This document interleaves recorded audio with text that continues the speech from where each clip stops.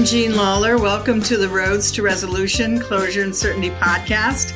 As a mediator, I am honored to be invited into other people's lives for a few hours. Like all of our lives, shaped by the many roads that have brought us to our today, and roads leading to the unexpected, and roads holding the promise of tomorrow. Thank you for joining me today as we talk about mediation advocacy in insurance mediations for insurance disputes. You know, insurance is a contract. Insurance is guided then and is subject to the terms and conditions of the contract. Insurance language is different. Terms have meanings. Many terms in insurance contracts, which are insurance policies, many of those terms are defined, many are not.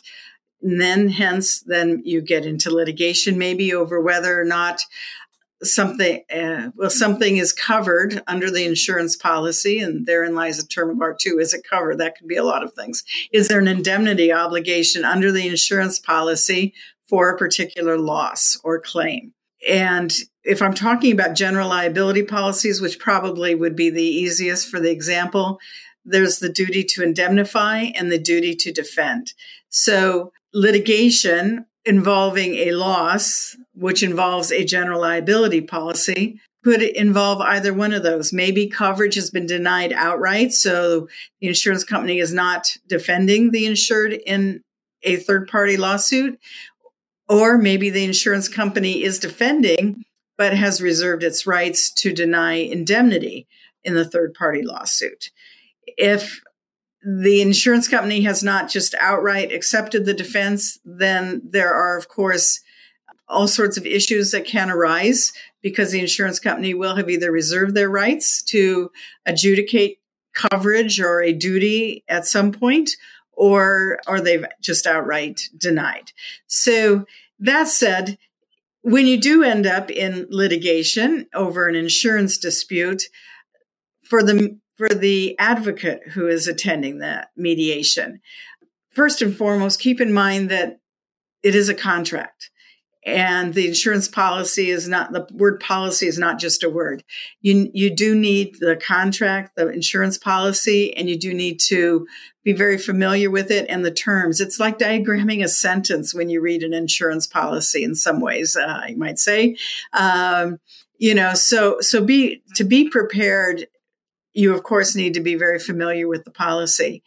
Rest assured that the defense counsel, in other words, the insurance company's lawyer, will be very familiar with the policy. So first and foremost, to be a successful advocate for an insured in an insurance litigation mediation, know the policy well enough to be able to argue terms if need be. Now, legal questions, of course, could be decided on summary judgment or at trial. The questions may not be decided yet. They generally would not be. You would generally go to mediation before there's been a determination on the legal issues. And those are issues that probably the two sides will never agree on. They would need a judge to be able to tell them, who's right or who's wrong. But those are perfect opportunities to settle the case because there are, of course, many uncertainties in litigation and many uncertainties, especially with insurance litigation. So the first step is the breach of contract.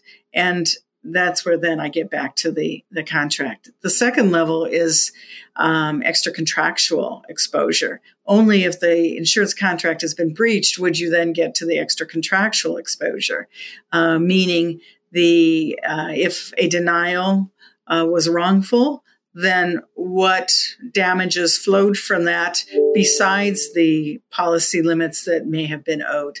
So to go along those steps, I really think that in a mediation session, the parties, the insured, you definitely need to be focused first and foremost on the first layer, the insurance contract. It's so important to have the decision maker available.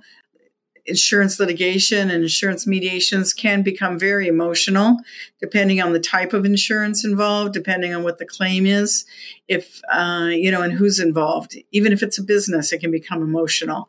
But having the decision makers there at the mediation is crucial. And that's on both sides, on the insurer side as well as on the insured side.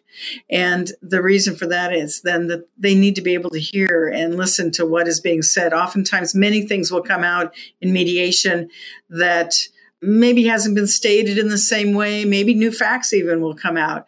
And so being able to let the decision makers hear those things is important so that they can then make informed decisions. And it may be that new information will come out. And so then the insurance company will have to go back and look into it. Maybe the mediation needs to be suspended and reconvened again a week later, 2 weeks later, something after people have had a chance to look at information. All of these things, there are just so many ways to approach insurance litigation, but there is no substitute for preparation. And that preparation really begins with the insurance policy itself. Find out if your mediator wants to read the insurance policy. Do they want the copies of those particular forms that are in dispute or where the dispute arises out of? Or just is it enough to be quoting it?